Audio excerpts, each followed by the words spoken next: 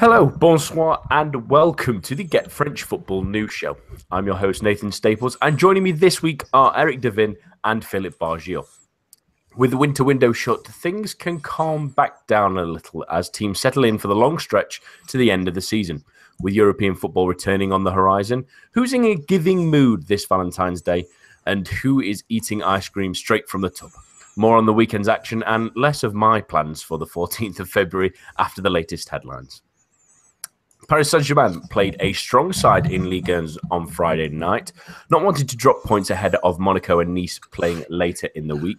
And Unai Emery's bold decision was handsomely rewarded as Edinson Cavani's brace led the way in a 3-0 win at Bordeaux. Saturday's afternoon kickoff saw Guingamp defeat Lyon for the third time this season, 2-1, with Nicolas Benazet notching a goal and an assist in his first start of the campaign. In the multiplex, Toulouse continued their fine form with Andy Delors and Martin Braithwaite once again on the score sheet in a 4-1 home win over Bastia, who finished with 9 men. Dijon won at home to Caen 2-0. That moves them ahead of the Normandy side and out of the bottom three, while Angers defeated Lille at the Stade Pierre-Mauroy. Les Avignes likewise moving ahead of the suddenly relegation-threatened Doug. It was lather, rinse, repeat for the Stade Louis II as Monaco, led by a Kylian Mbappé hat-trick, waxed Metz 5-0, while Montpellier recorded their first road win of the season, 3-0, at Nancy, with the winter signing Isaac Mbenza notching a double.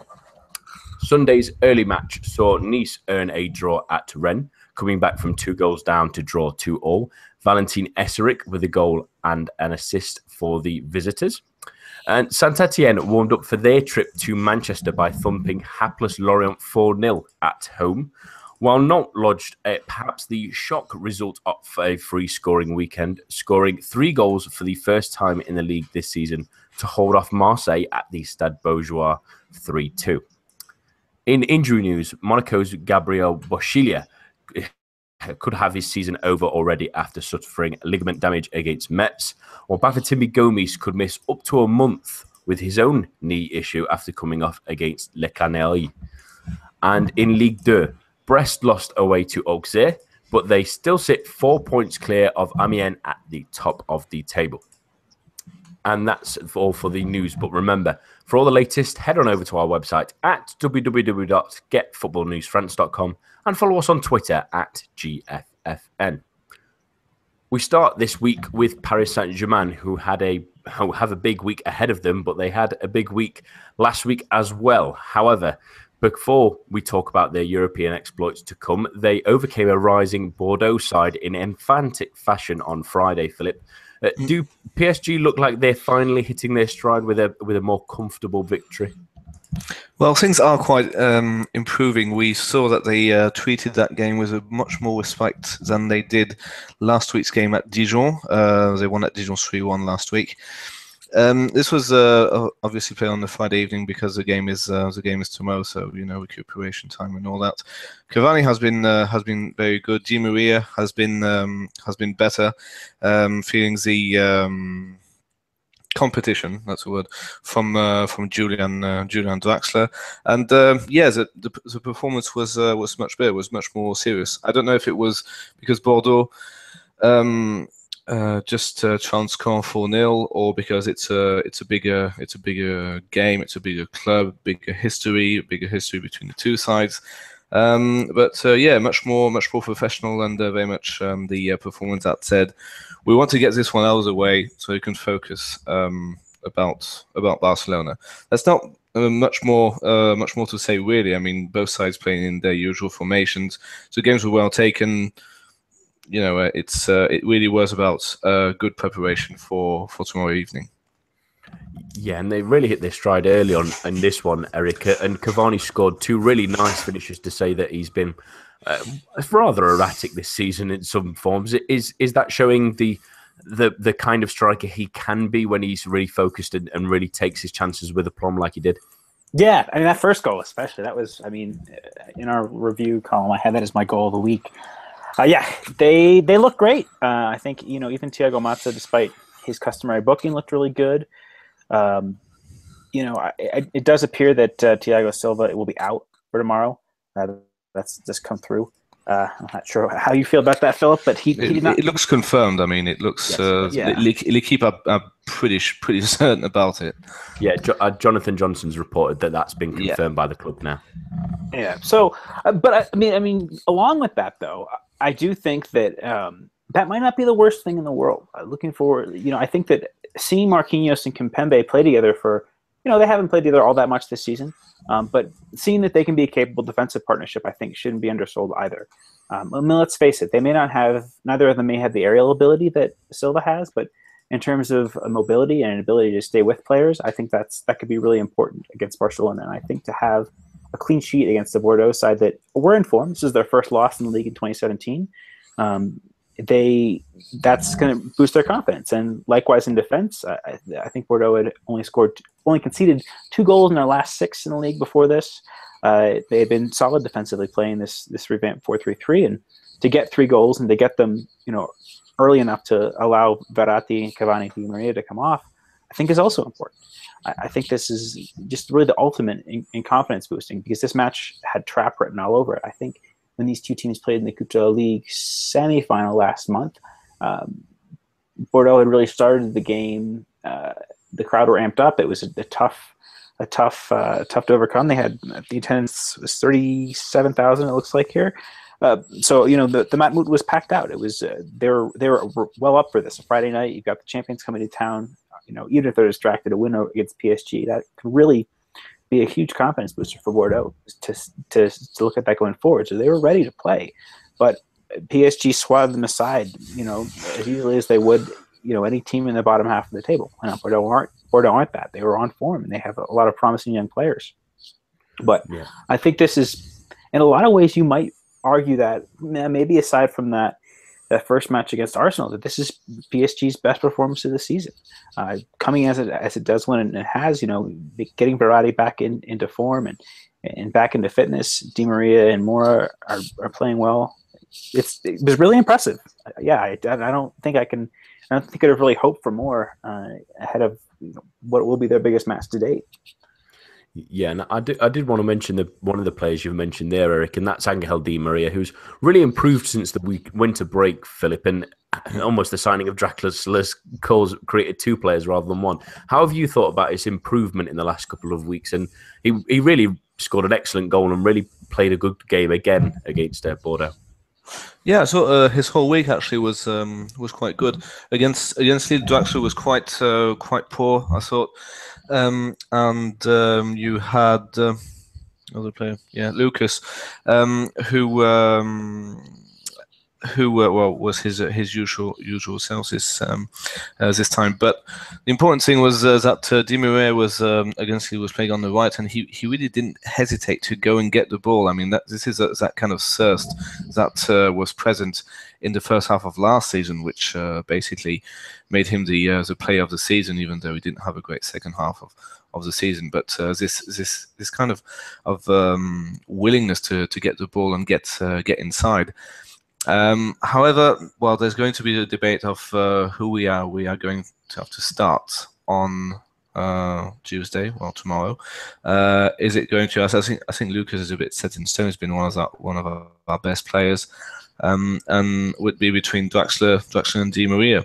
So to get the ball rolling, I would personally go for Di Maria, for Draxler with the new boy impact. Even though Di Maria does have the experience, I do believe his best position is when he's on the right wing, when he's kind of cutting in from the right wing, then using his left foot, be it for a pass or a shot, and I think Lucas is just better at that kind of stuff, but no doubt if Unai does decide to put Di Maria on the bench, there's really no doubt about however the game goes, and the omens are that they'll probably go about is that Di Maria will play a part.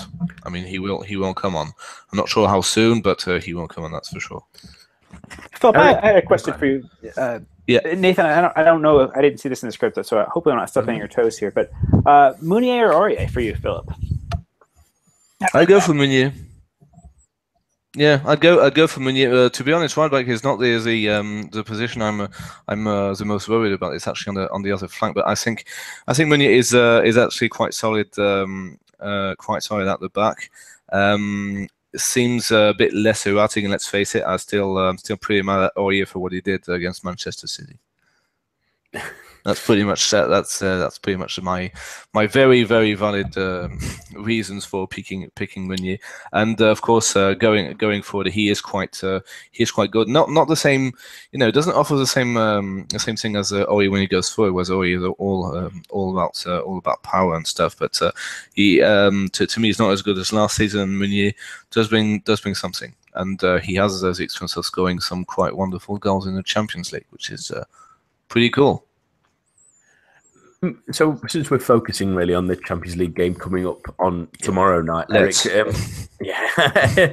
Eric, what do you think then is PSG's mindset heading into this one? Obviously, they're at home at the Parc des Princes. Obviously, it's so tough to get a result at the Camp Nou. Everyone knows that. So, is it maybe a chance for Unai Emery to really go for this kind of game, or do you have a little bit of conservatism of doing that against such a talented attacking team? No, I don't think there's any room for conservatism. I think you start a midfield with Matuidi, Rabiot, and Verratti, and no Thiago Motta. You've got three players that can all get forward and join the attack, and that's in that central area. You've got Kurzawa, hopefully again on the flank, as opposed to Maxwell. He's got that directness and pace that can really pin them back. They're going to be starting Sergio Roberto, who's not necessarily a dyed-in-the-wool right back. I mean, he's appeared capable at times this season, appeared culpable at others. I think an attacking prerogative is going to be the way forward, because for PSG, if they really want to progress, a clean sheet would be nice, but I think a win is going to be more important. I think to get a win in Barcelona, I just don't think is a realistic possibility. I know that Barcelona are a bit hit by injuries, but I still would argue that they have their first choice 11, and to have a good result at the Parc des Princes is going to be imperative if they want to win this tie. Because if they don't get a quality result tomorrow night with their first choice 11, with PSG's first choice 11, I think that the mental damage that will do to the team, especially after playing so well on Friday, it might be really hard to come back from. PSG had been a little bit uneven against better opposition in the league and in the Champions League as well. In the recent, 2 months or so, the draw against Nice, the draw against Monaco, that I think they really, really need to show that they can, to win this tie. They need to show a good fourth-rate attacking performance if they were to have any hope. I'm not saying it's likely, but I'm saying that's what they need to do. They're only missing two players at Barcelona, aren't they? Mascherano and Arda Turan. Is that right? Who wouldn't start anyway? Yeah. Really? Yeah. They Mascherano wouldn't start? No, Umtiti and Piqué are definitely the first choice pairing. Umtiti hasn't played as many matches as he's been injured. As a Lyon fan, I definitely have followed his progress, and he's done really well from everything I can tell. I've seen him play 6 or 7 times for Barcelona. Yeah, I mean, Spanish football is probably the league I watch the most of, aside from French, and I think that Mascherano, doesn't have the mobility that Umtiti has, and I think that dynamism coming out of the back. No, I actually agree with that. But to me, Mascherano is not a centre back, first of all, so that basically makes Umtiti a better centre back anyway. But I seem to have watched a game against I think it was against Betis, where Barcelona were absolutely horrible. They were. Wasn't it? They were. That match was not a season highlight for them. Right, and it was Umtiti and Piqué. Was it Piqué?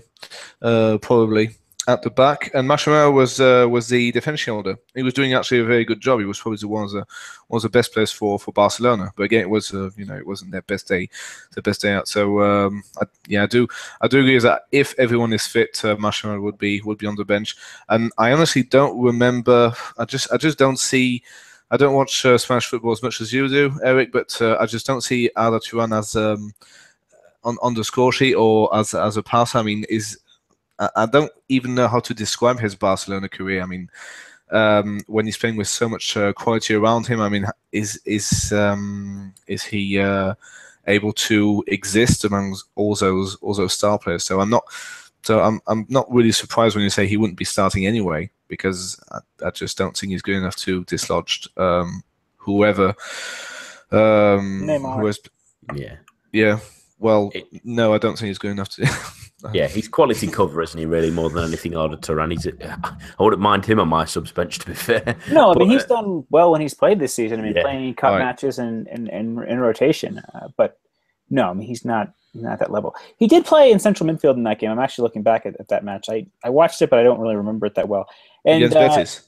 yeah, and the center back pairing was PK and Mathieu, not Umtiti. It was Umtiti. Okay.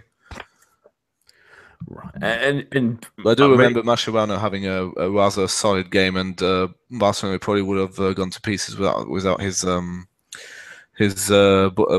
defense shielding abilities, which is basically what he does best, in my opinion. Just to really bookend this talk about the Champions League game tomorrow, Unai Emery, really, he obviously came from Sevilla, so he knows a little bit about the Barcelona team he's facing, but this is the kind of game that Paris Saint-Germain have brought him in for. How important is it that he gets some kind of result in this one, Philip? It's massive for him, but I think not many people are under any illusions at all, especially now that Thiago Silva is injured. And I do agree with Eric that this is almost some kind of blessing in disguise, because he has had some very, very strange. He has made some very strange decisions and committed some fouls. You just wouldn't expect Thiago Silva to commit. So having Marquinhos and Kimpembe, it's not that bad a centre back pairing. But the problem is you've got those three monsters up front: Messi, Neymar, and Suarez.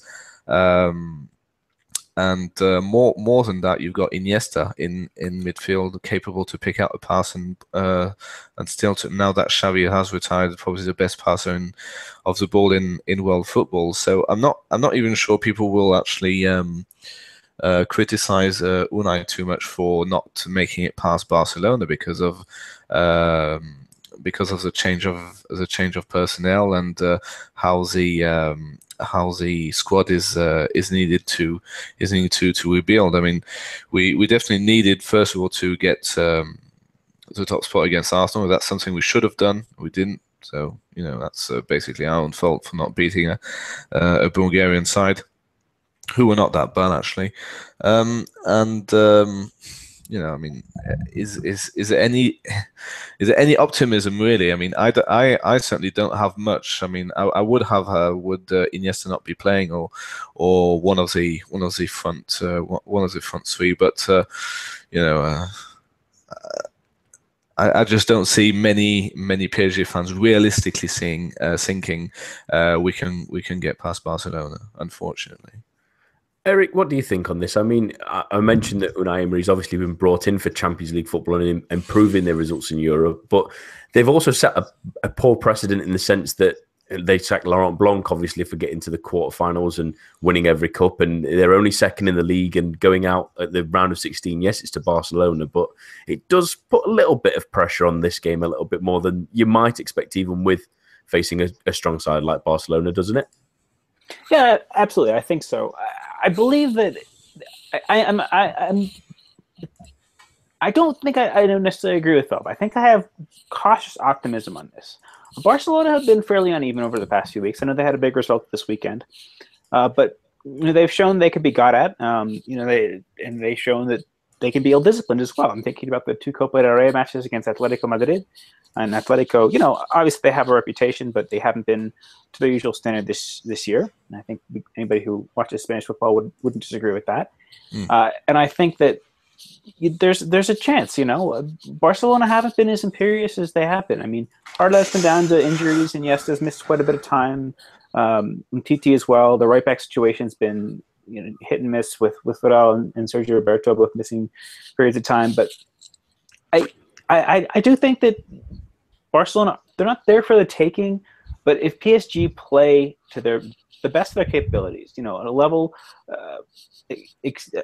at or exceeding what they showed on against Bordeaux. I know Bordeaux are nowhere near the quality of Barcelona, but that style, that verve, that directness, that swagger, that confidence that PSG display when they're at their very best, that's been missing a lot of times since Ibrahimovic left as a sort of emotional fulcrum for the team. But I think that there seems to be sort of a coming together in terms of the team's confidence as of late. And, going to tough situations, going to Bordeaux twice and winning by wide margins, both in the Coupe League semifinal on Friday, that they've shown that they have that in their locker now. I don't think they really showed that at any occasion in the first 4 months of the season.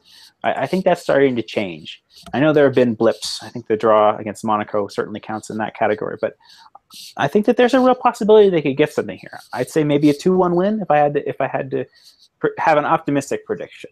Betting, I'd probably say 2-2 draw, but I don't think they'll be out of the tie by the time the final whistle blows tomorrow evening. It's going to be a very, very interesting night tomorrow night. It's definitely one of those European ties again that will have many fans watering at the mouth, I think. There's a poll on L'Équipe. What's your prediction for PSG Barcelona? PSG win 34%, draw 21%. Barcelona victory 45%. I'm gonna say I'm edging towards a Barcelona victory. Probably not trouncing, maybe, because I haven't watched them that often, but I have read, and I do agree that most of the time I don't find Barcelona absolutely unplayable like they used to be. But I still think for the reasons I gave beforehand, so Iniesta on the front three is just going to be far too hard to contain them. I mean, I'm sure we're going to score against them. Of that, I have very little doubt. But will it be enough? I just don't think so. Yeah, and that's the problem. If you allow Barcelona that away goal lead, it's so difficult to get a result back at the Catalan Giants. It's such a tough ground to go to.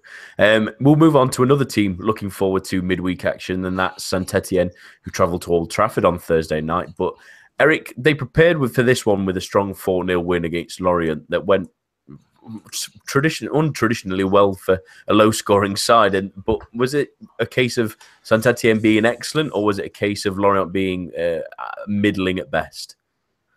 I would say probably more of the latter. I mean, Lorient have been really poor defensively this season. Under Cassoni, they've shown a great willingness to get forward and to be dynamic in attack and to score goals. And I think we've talked about this in the program before. We talked about, Lorient have these weapons. They have Waris, they have Mukanjo. They have the players they brought in who could, maybe improve things. Wakaso looks a decent enough signing. But they're so poor at the back. They're so poor defensively.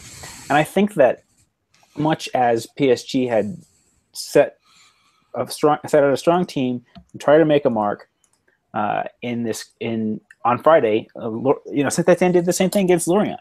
And playing with more of a willingness to get forward, more of a willingness to attack than we're used to seeing from Christophe Galtier's teams. Playing this new look 4-3-3 or 4-2-3-1, I'm not sure what you really want to call it. I think that we saw a team who, have a high degree of confidence and can really take heart in being, a team on the pitch. I think that this is probably the same team that they're going to play. I wish. Do either of you know whether Jorginho is cup tied? I was going to ask you. Good question. I know that Arouca were in the qualifying rounds of the Europa League. I'm not sure if they got into the group stage. So I'm talking. I will search. Okay. So yeah, I think that playing this new look 4-2-3-1, 4-3-3 hybrid with Hamouma as a false 9 has definitely yielded some positive dividends, and I think that we can really look forward to seeing Hamouma's dynamism up front and seeing how he can play in the likes of Jorginho and Mane Peke cutting inside, Henri Saivet if he plays in that role, or maybe Vincent Pajo or Jordan Verretou. There's a real drive to Saint-Etienne to be positive in attack, and we've seen this when the attacks are down. We saw this against Anderlecht, that 3-2 comeback when they had in the final group stage match to top the group, when the odds seemed against them, down 2-0 away from home. They can't score goals, et cetera, et cetera. But to have that sort of confidence that they can pull out of their pocket, again, I'll continue the PSG analogy, when they're on form, they can be really dangerous. And they're going to be difficult to score against. I mean, we're not argue that. I mean, Loic Perrin is, one of the world's most underrated center backs, if you ask me. How he's not had more France caps is, down to prejudices or whatever way it is. But Florentin Pogba had a strong match at left back as well. I think that he's not quite as dynamic a presence as, say, Sheikh Mbengue is, but he's certainly an upgrade on the likes of Polama. And there's just a lot of positives to take from this match. Again, the quality of the opposition, there's definitely a big caveat there in terms of Lorient's performances this season, particularly under Cassoni and being so open at the back. But Arsenal ain't going to care about that. No, they're going to care about, hey, we can score. We can take a match to someone. Let's go to Old Trafford. Let's get a 1-1 draw. Let's get a 0-0 draw. Reverse fixture next week. We can open things up. United have been shaky at the back at times. I know that they've improved to some degree under Van Gaal under Mourinho vis-a-vis Van Gaal, but they can be got at, and I think that's going to really inspire a massive amount of confidence for Liver going into this pair of matches against United. Yeah, and just to mention, I've just checked up Jorginho. I remember Thiago mentioning this as well. He didn't start for Arouca until November, so he's not played an enormous amount in Portugal. So I think he's not cup-tied from the looks of things. I've been looking at his appearances, and it does seem that he only played in the Portuguese Liga since July. So he should get the green light. There's no reason he shouldn't be playing against Manchester United. Yeah, and talking about that very quickly for that game at the weekend, I really liked seeing Hamouma in that hole instead of trying to throw out a Roux or something like that to try and be a striking option. Yeah.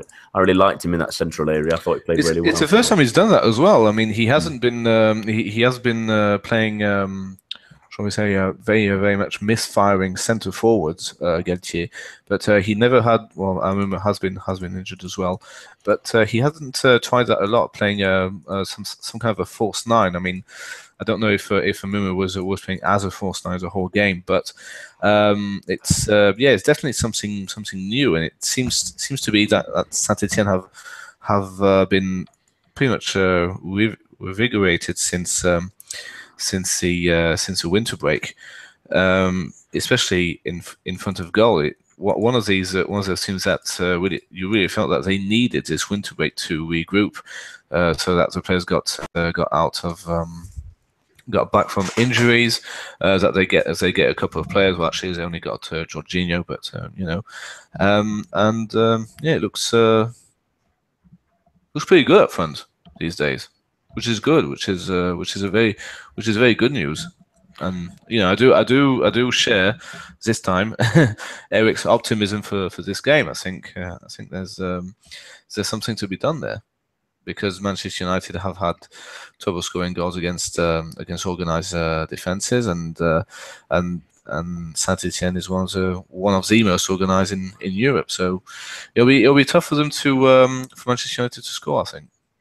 Yeah, and quickly mentioning that on themselves, I'm pretty sure every other Manchester United fan listening will agree with me that it's been pretty frustrating watching the amount of chances we create against these teams that put blockades of defences, and we can't seem to stick them away. I mean, there's up to 20 shots in some games, and 6 or 7 on target. Keepers are playing terrific football. Defences are getting blocks in. We're really struggling to finish off chances.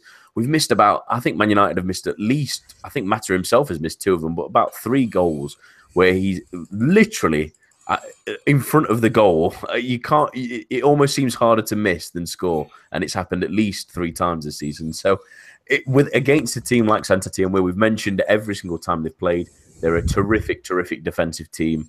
They really are solid, even without Ruffier in net, who's obviously been injured recently. I think Moulin has been the stand-in, hasn't it? Jeremy Moulin, he's been very good as well. Yeah, he's been good. Really Ruffier came back in yesterday. I thought it was still Moulin. I must have been watching it.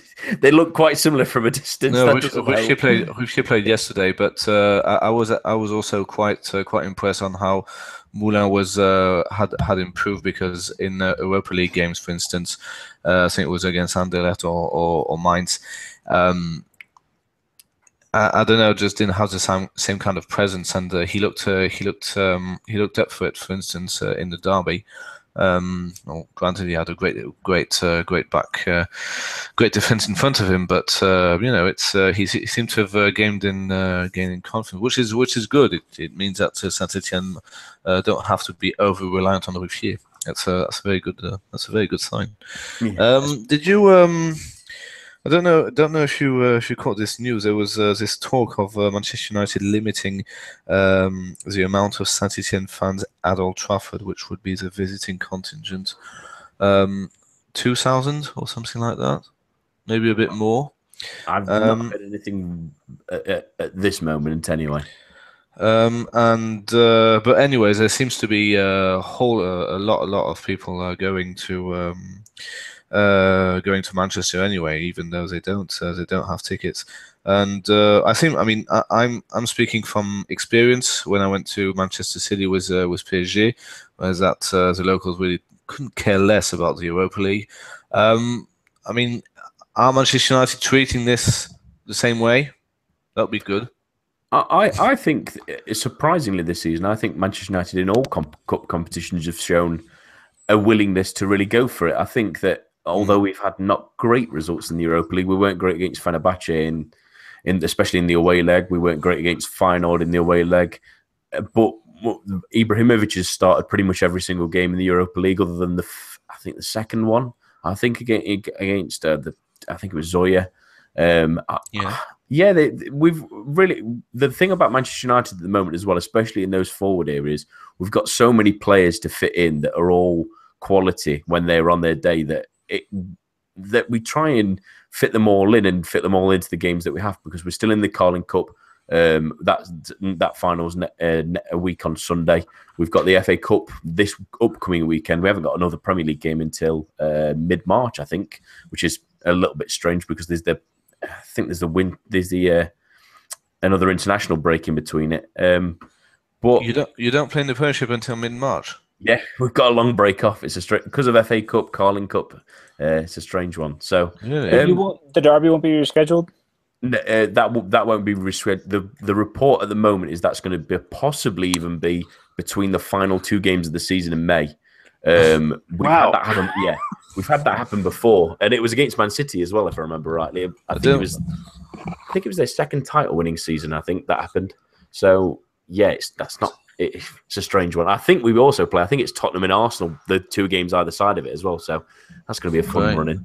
But yeah, does the Metropolitan Police usually allow the derby to be played on a weekday? This is what I'm quite surprised with. It's been, I think it was last year, one of them was on a Monday, and it was on a Wednesday that year that I mentioned where we moved it all again. So, but I think they're taking it reasonably seriously. I mean, Pogba's played in quite a few of the Europa League games as well. We don't tend to switch out the keeper either for it, so David De Gea has played fairly regularly. So it's a Champions League place at the end of the day. I don't see why more teams take it more seriously. Yeah. And especially how competitive that top end of the Premier League is. I mean, yes, there's only about 2 points between about 5 different teams at the moment, but it's such an important thing to get a Champions League place because you don't get that from the cup competitions or anything like that. So, yeah, take it seriously. It's another piece of silverware, and personally, we've never won it. We've never won the UEFA Cup when it was that either. I'd quite like to win it. It'd be quite nice, I think. I quite like the competition, to be fair. I think it does a good thing. So whether that's shared at the club, I don't know. It's a lot of games. Yes, that's the only lot. Yeah, but they seem to be taking it pretty seriously. I always am amazed at how they both put 2 rounds of Europa League, which they played during the same time frame as a round of the Champions League. Of course, they're doing this for television, I know, but it's still very Sorry, all about money. Quickly, what's your prediction in this kind of match then? Are you expecting Saint-Etienne to be really holding out for a possible goalless draw and taking them back to a tough game at the get back at home. Stade, not Stade Roland. That's Leon's. The Stade Guichard. Yeah, I would say probably a 2-1 United win with perhaps, if I'm being optimistic, Sente winning the reverse 1-0 and going through in away goals. Something like that. Philip, what do you think? I'd go for 1-1 because Manchester United do tend to never ever lose. I mean, I'm quite surprised to see you haven't lost since November. Yeah. Which, given all the critics Mourinho got, it seems, well, that's pretty good. That's not bad. But so many draws at Old Trafford. The only game we've lost since November was the 2-1 loss to Hull in the second leg of the Carling Cup. So it's been a pretty good count, does it?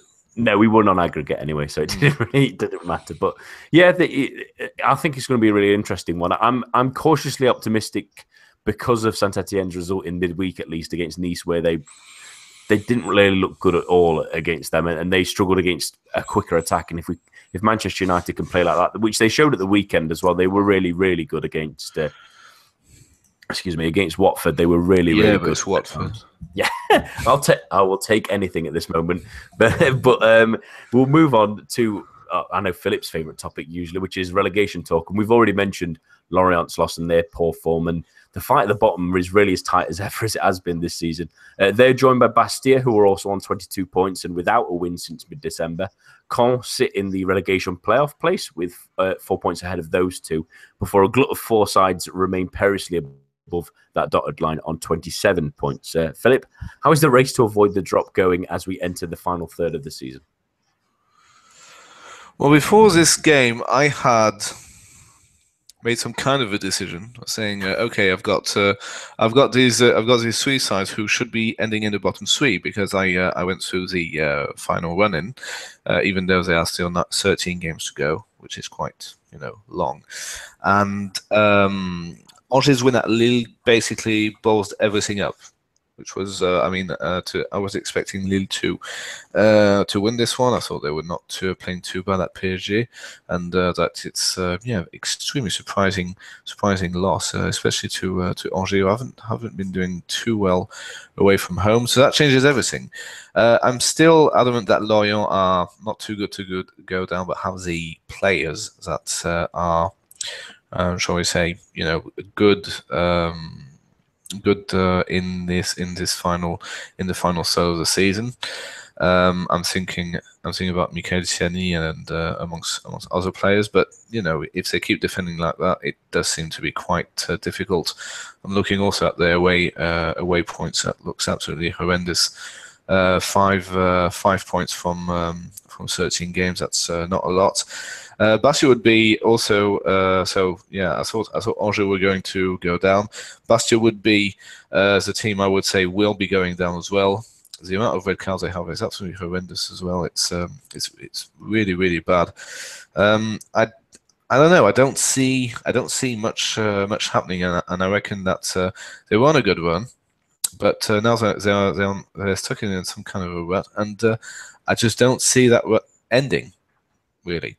I honestly believe that maybe even bottom. And the side I have as a potential side finishing in a playoff is Caen, who I think as well have played some good stuff, but it's just not happening at the moment. Lost 4-0 at home to Bordeaux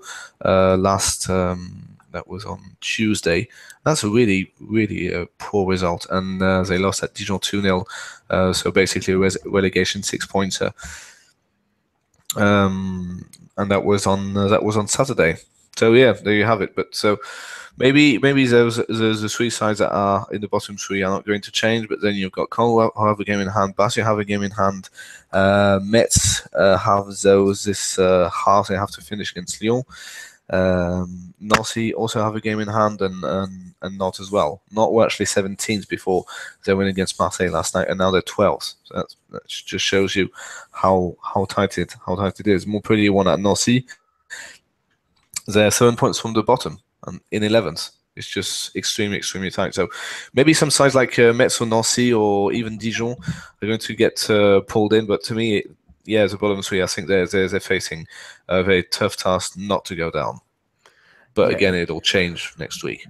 I just wanted to highlight a really great stat I heard on the Ligue 1 review earlier about, well, you mentioned Bastia's red cards, and the leader of the way is Yannick Kawczak, the battling midfielder. He's had 3 red cards this season. He's had 7 since 2013, late 2013. That's 5 more than any other player in Liga, which is outstanding.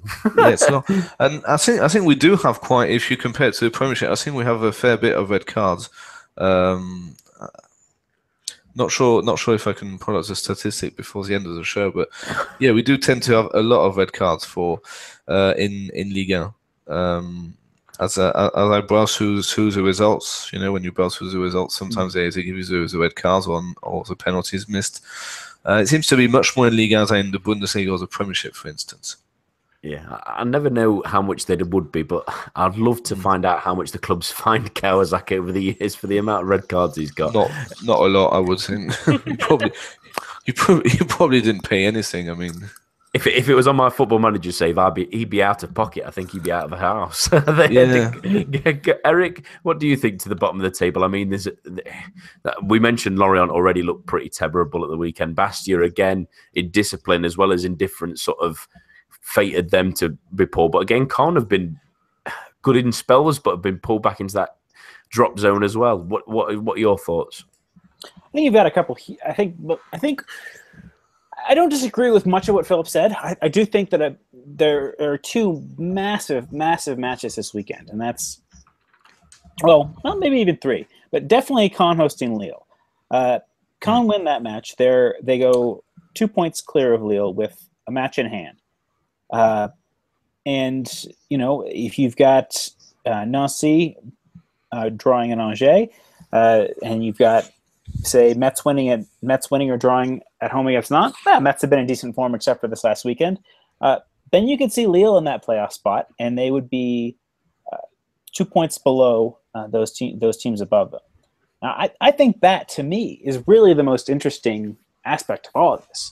That we have Lille with this significant investment, maybe not in the window that just ended, but certainly going forward, the club hoped to invest. But what if this club goes down? I think that is, a really, that would be quite funny, though.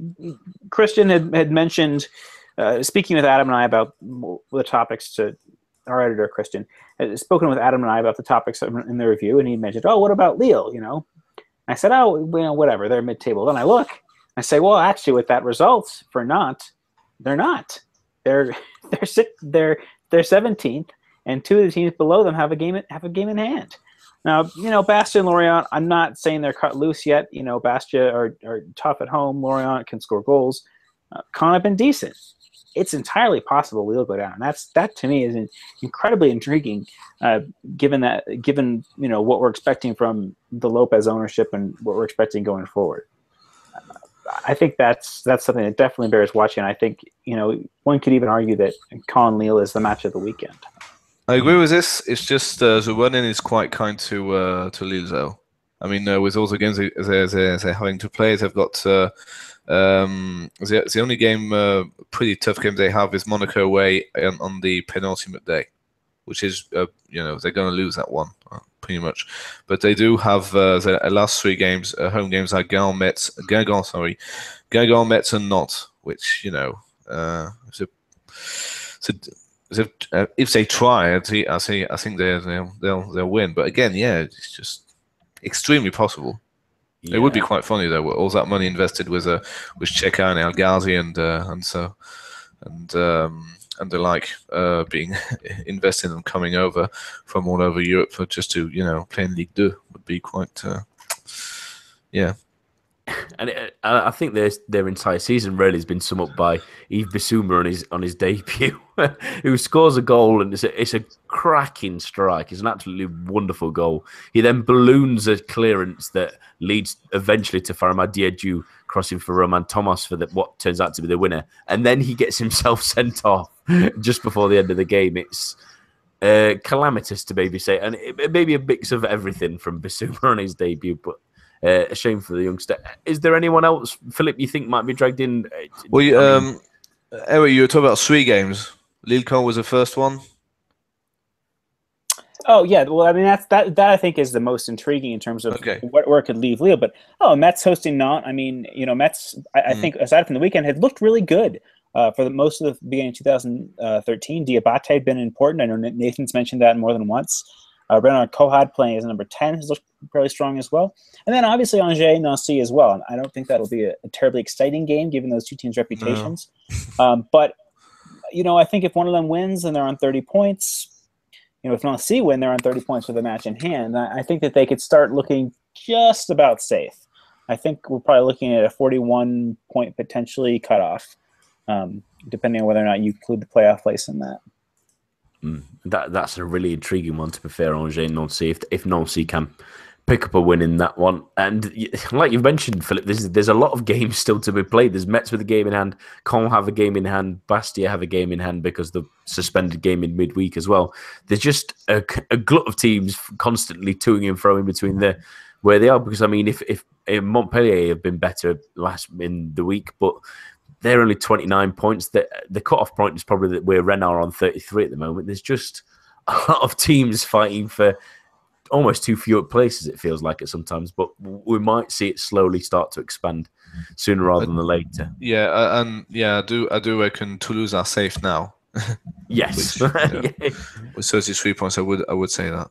Yeah, and I'm for me personally, I'm worried about both Lorient and Bastia. I think that I know it's a 4-point gap, but I'm starting to see signs of them not quite picking up where they need to be at this point in the season. And I'm especially Lorient, they were awful against Saint-Etienne. I really fear for them now. But we'll move on to not really a lighter topic at all, but the two Olympique sides who are in varying states of crisis. Lyon lost again at Guingamp, despite a reprieve in midweek, while Marseille have lost 2 in a row away to Metz and Nantes. Starting with OL, Eric, what happened at the weekend that undid that good work they pulled up against Nancy? Poor defending. I think that's really what it comes down to. I think, to be quite blunt, I think that Diakhaby looked off the pace. I think the team rushed him back. I think that, obviously their hand was forced, but Jallet looked off the boil too. I mean, Raphael's injured. I have a lot of time for Christophe Jallet, but I think playing 2 matches in short succession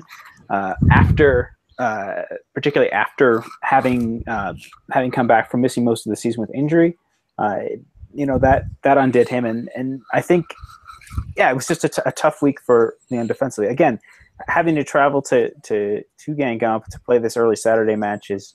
These early Saturday matches have been horrible for Lyon. I think this is their 10th loss in the league this season, and 7 of them have been in matches played at 5:00, which is kind of a mind-boggling statistic.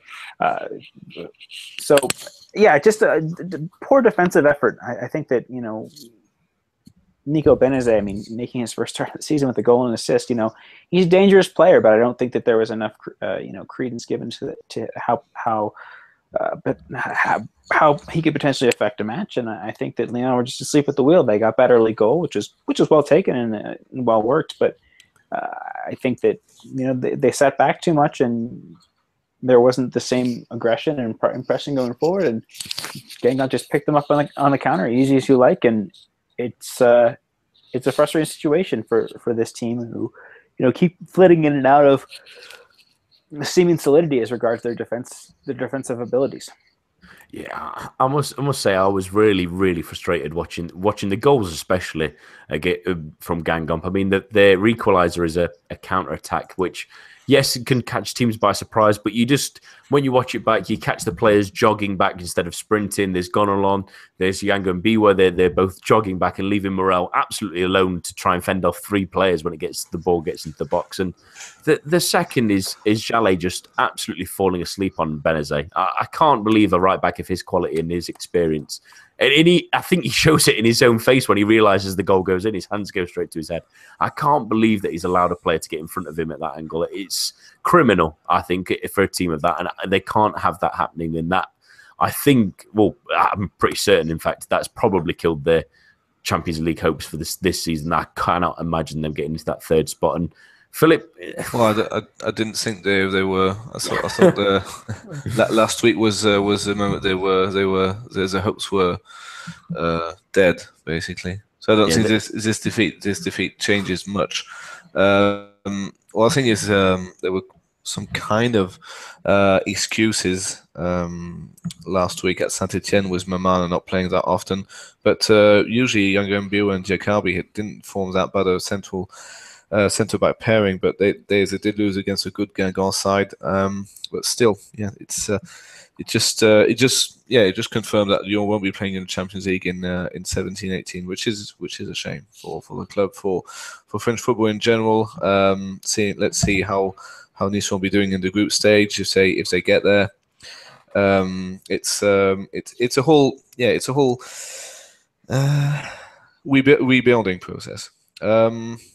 I suppose you were going to ask me about Lacazette, Nathan. Hey, go ahead. Oh, okay. Ultras have short memories, and yeah, I feel a bit bad for the guy. Like I said last week, the timing is not very good, and he's still scoring the goals. But what happened on Wednesday is a bit is a bit ridiculous, really. Him being booed for his comments, and I think the fans were just absolutely horrified at the manner of defeat. I mean, you have lost at Geoffroy Guichard before. It's not something new. What is new is that they've lost so often in a row. I think it was 3 in a row for the first time since the 80s, something like that. And also the manner of defeat. That's what they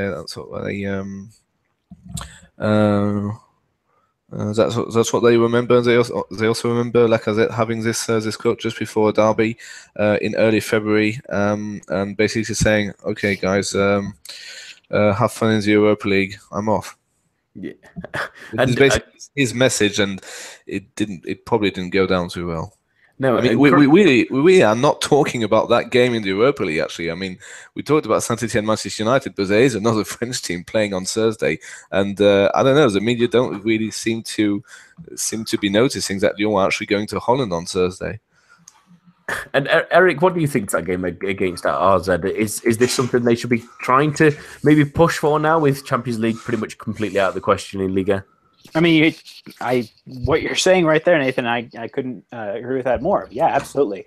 You know, Lyon on their day can be dangerous. I mean, they showed that against Monaco early in the season. They showed that a handful of times last season as well. They can perform. If everything falls exactly right, they can perform. Again, you know, this Europa League has some strong teams in it. I don't think we should take anything for granted, but the time being, you got a very winnable tie.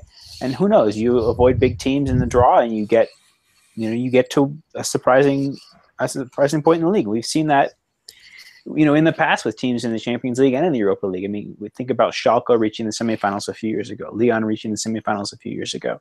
You know, strange things can happen in knockout football. That's the Champions League, but I think the same thing goes.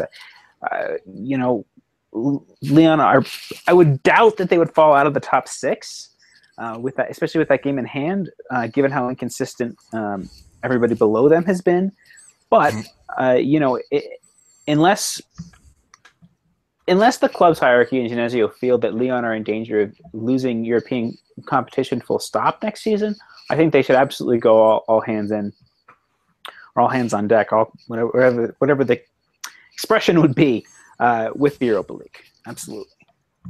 It's an interesting one. It's always that interesting caveat of that Champions League place now as well with the Europa League. But another team that are struggling, and that's Marseille. They were maybe slightly harshly done by at Metz, where they really should have probably put that one away before Jan Jouffre ended their hopes, and then not really absolutely ploughed them. I think in that one they were really, really good, especially in that first half. Philip, what was your take on it? Marseille is sort of. There was a lot of optimism after all the money and Dimitri Payet coming in, but there's clearly still a lot of work to be done, isn't there? I think we're not giving not enough credit for that first half performance, and especially Sergio Conceição for being who he is, for being very much a motivator, and being not a very demanding manager, and not playing out of their skins with the very, very high pressing, with Stupinski doing some absolutely fantastic stuff on that second goal. And yes, Rudy Garcia really went into his players, and yes, Marseille weren't very good, but Nantes was just very, very good, and Garcia changing two players in the after just 30 minutes is really quite unheard of. I mean, you do that when one of your players is injured, but it really just goes to show that Garcia thought that the players were just absolutely awful, and the subs kind of worked, even though you don't make that defense better just by making two substitutions. I don't know if Evra was playing that much for Juventus during the later stage of his career in Italy, but I'm pretty sure he wasn't expecting that kind of attacking nous when he signed for Marseille. I think he knew Ligue 1. He played at Monaco. That's where he played his first games. That's how he got his big money move to Manchester United, and the rest is history. And I really do believe that he thought that, okay, this league is quite defensive. I'll have a couple of few seasons not too stressful, not too hard. Certainly not as hard as the Premiership, not as demanding. But guess what? Liga is much better this season than it is on other seasons, and not thanks to their new manager are attacking, free flowing football and all that. And Evra has struggled a lot. But yeah, I mean, it is to me more down to Nantes and Metz also for not pulling over because Marseille are coming to town. I mean, Guingamp didn't do anything on Wednesday. They honestly they just didn't show up, and maybe Marseille were expecting not to do the same on Sunday evening, but they didn't, because if they didn't win that game, they'd be in trouble. And Eric, I do want to focus a little bit on Nantes. I know Marseille have had a difficult week of two tough results, but they were absolutely excellent in that first half, and better than certainly from what I've seen after this winter break. They really lifted to the occasion, didn't they? Yeah, unfortunately, I was not able to see this particular match, but yeah, I mean, Conceição has this team playing with a huge amount of confidence. He's given more time to Valentin Rongier, who really appears to have come back from his injury, all guns blazing. He's given more time for Adrian Thomason. And I know he's a player you yourself have mentioned on occasion, Nathan, is being a really impressive creative player. And Amin Harit obviously was suspended for this match, but I think he's been a really key player as well in the survival. I mean, being made a focal point at a young age, I think has really boosted his confidence. There's still some issues with the strikers. I still think that, going forward, Lima and Dubois can be a little bit more forward-thinking than they can defensively solid. But there's a makings of a decent team here. I'm not saying one that was challenged for Europe, but one that I'm saying should comfortably avoid relegation. They're certainly a lot more pleasing to watch than they were under Girard or even Der Zakarian. And it's been an impressive start to the Portuguese his tenure. He's given chances to these young players who've been sort of ballyhooed, but perhaps haven't had the best rung out of them. I don't think Der Zakarian gave a lot of these players as much of a chance as he might have liked. But same with Girard. But yeah, I think Conceição has the right attitude. I think that I think it remains to be seen how some of these transfers will shake out, and what will happen to the club as regards this third-party ownership scheme that they've been linked with. But I think a really, really positive start to Nantes. I've always had a soft spot for Nantes. I think that the crowd there, every time you see the Beaujoire on television, it's well full, and they have great tifos and great support.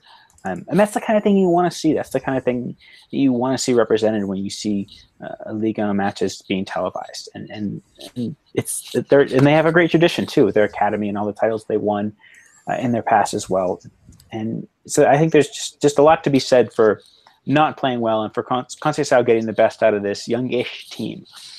Yeah, Beaujoire was excellent last night. And I just want to chip in with where they really excelled in this game, and that was partially tactically, but the players were excellent as well. I think the 4-4-2 worked superbly against Marseille and really exploited their weakness, which is their centre-back pairing. They looked at all ends.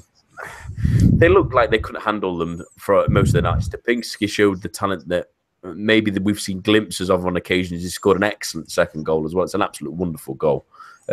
Salah was working superbly hard, which, you know, we've seen him come in and out of games. It was really great in this one. The midfield pairing of Rongier and the experience of Gillet was really, really superb. They worked exceptionally hard. Rongier had to be almost dragged off the pitch by the end of the game. He was absolutely shattered. I thought Pardo on one wing and Thomason on the other one were excellent. The fullbacks were great coming back and forward. The centre-back pairing was solid and really wasn't troubled until that second half where Gomes started to have an impact before he got injured. And I just want to very quickly mention that, Philip, with no real options on the bench for Marseille as well, how big is that loss for Gomes, possibly for a month, possibly missing Le Classique as well in a couple of weeks? It's a big miss for them, isn't it? It's very good news for Paris Saint-Germain fans. No, very, very bad news for Marseille in general. I don't really see who Garcia can place to replace him. It's not just the number. I've seen some very good stats from Gomes saying that he has scored as many goals as his best ever season in Ligue 1, and there's still a quarter of the season to go. Well, a bit less for him now.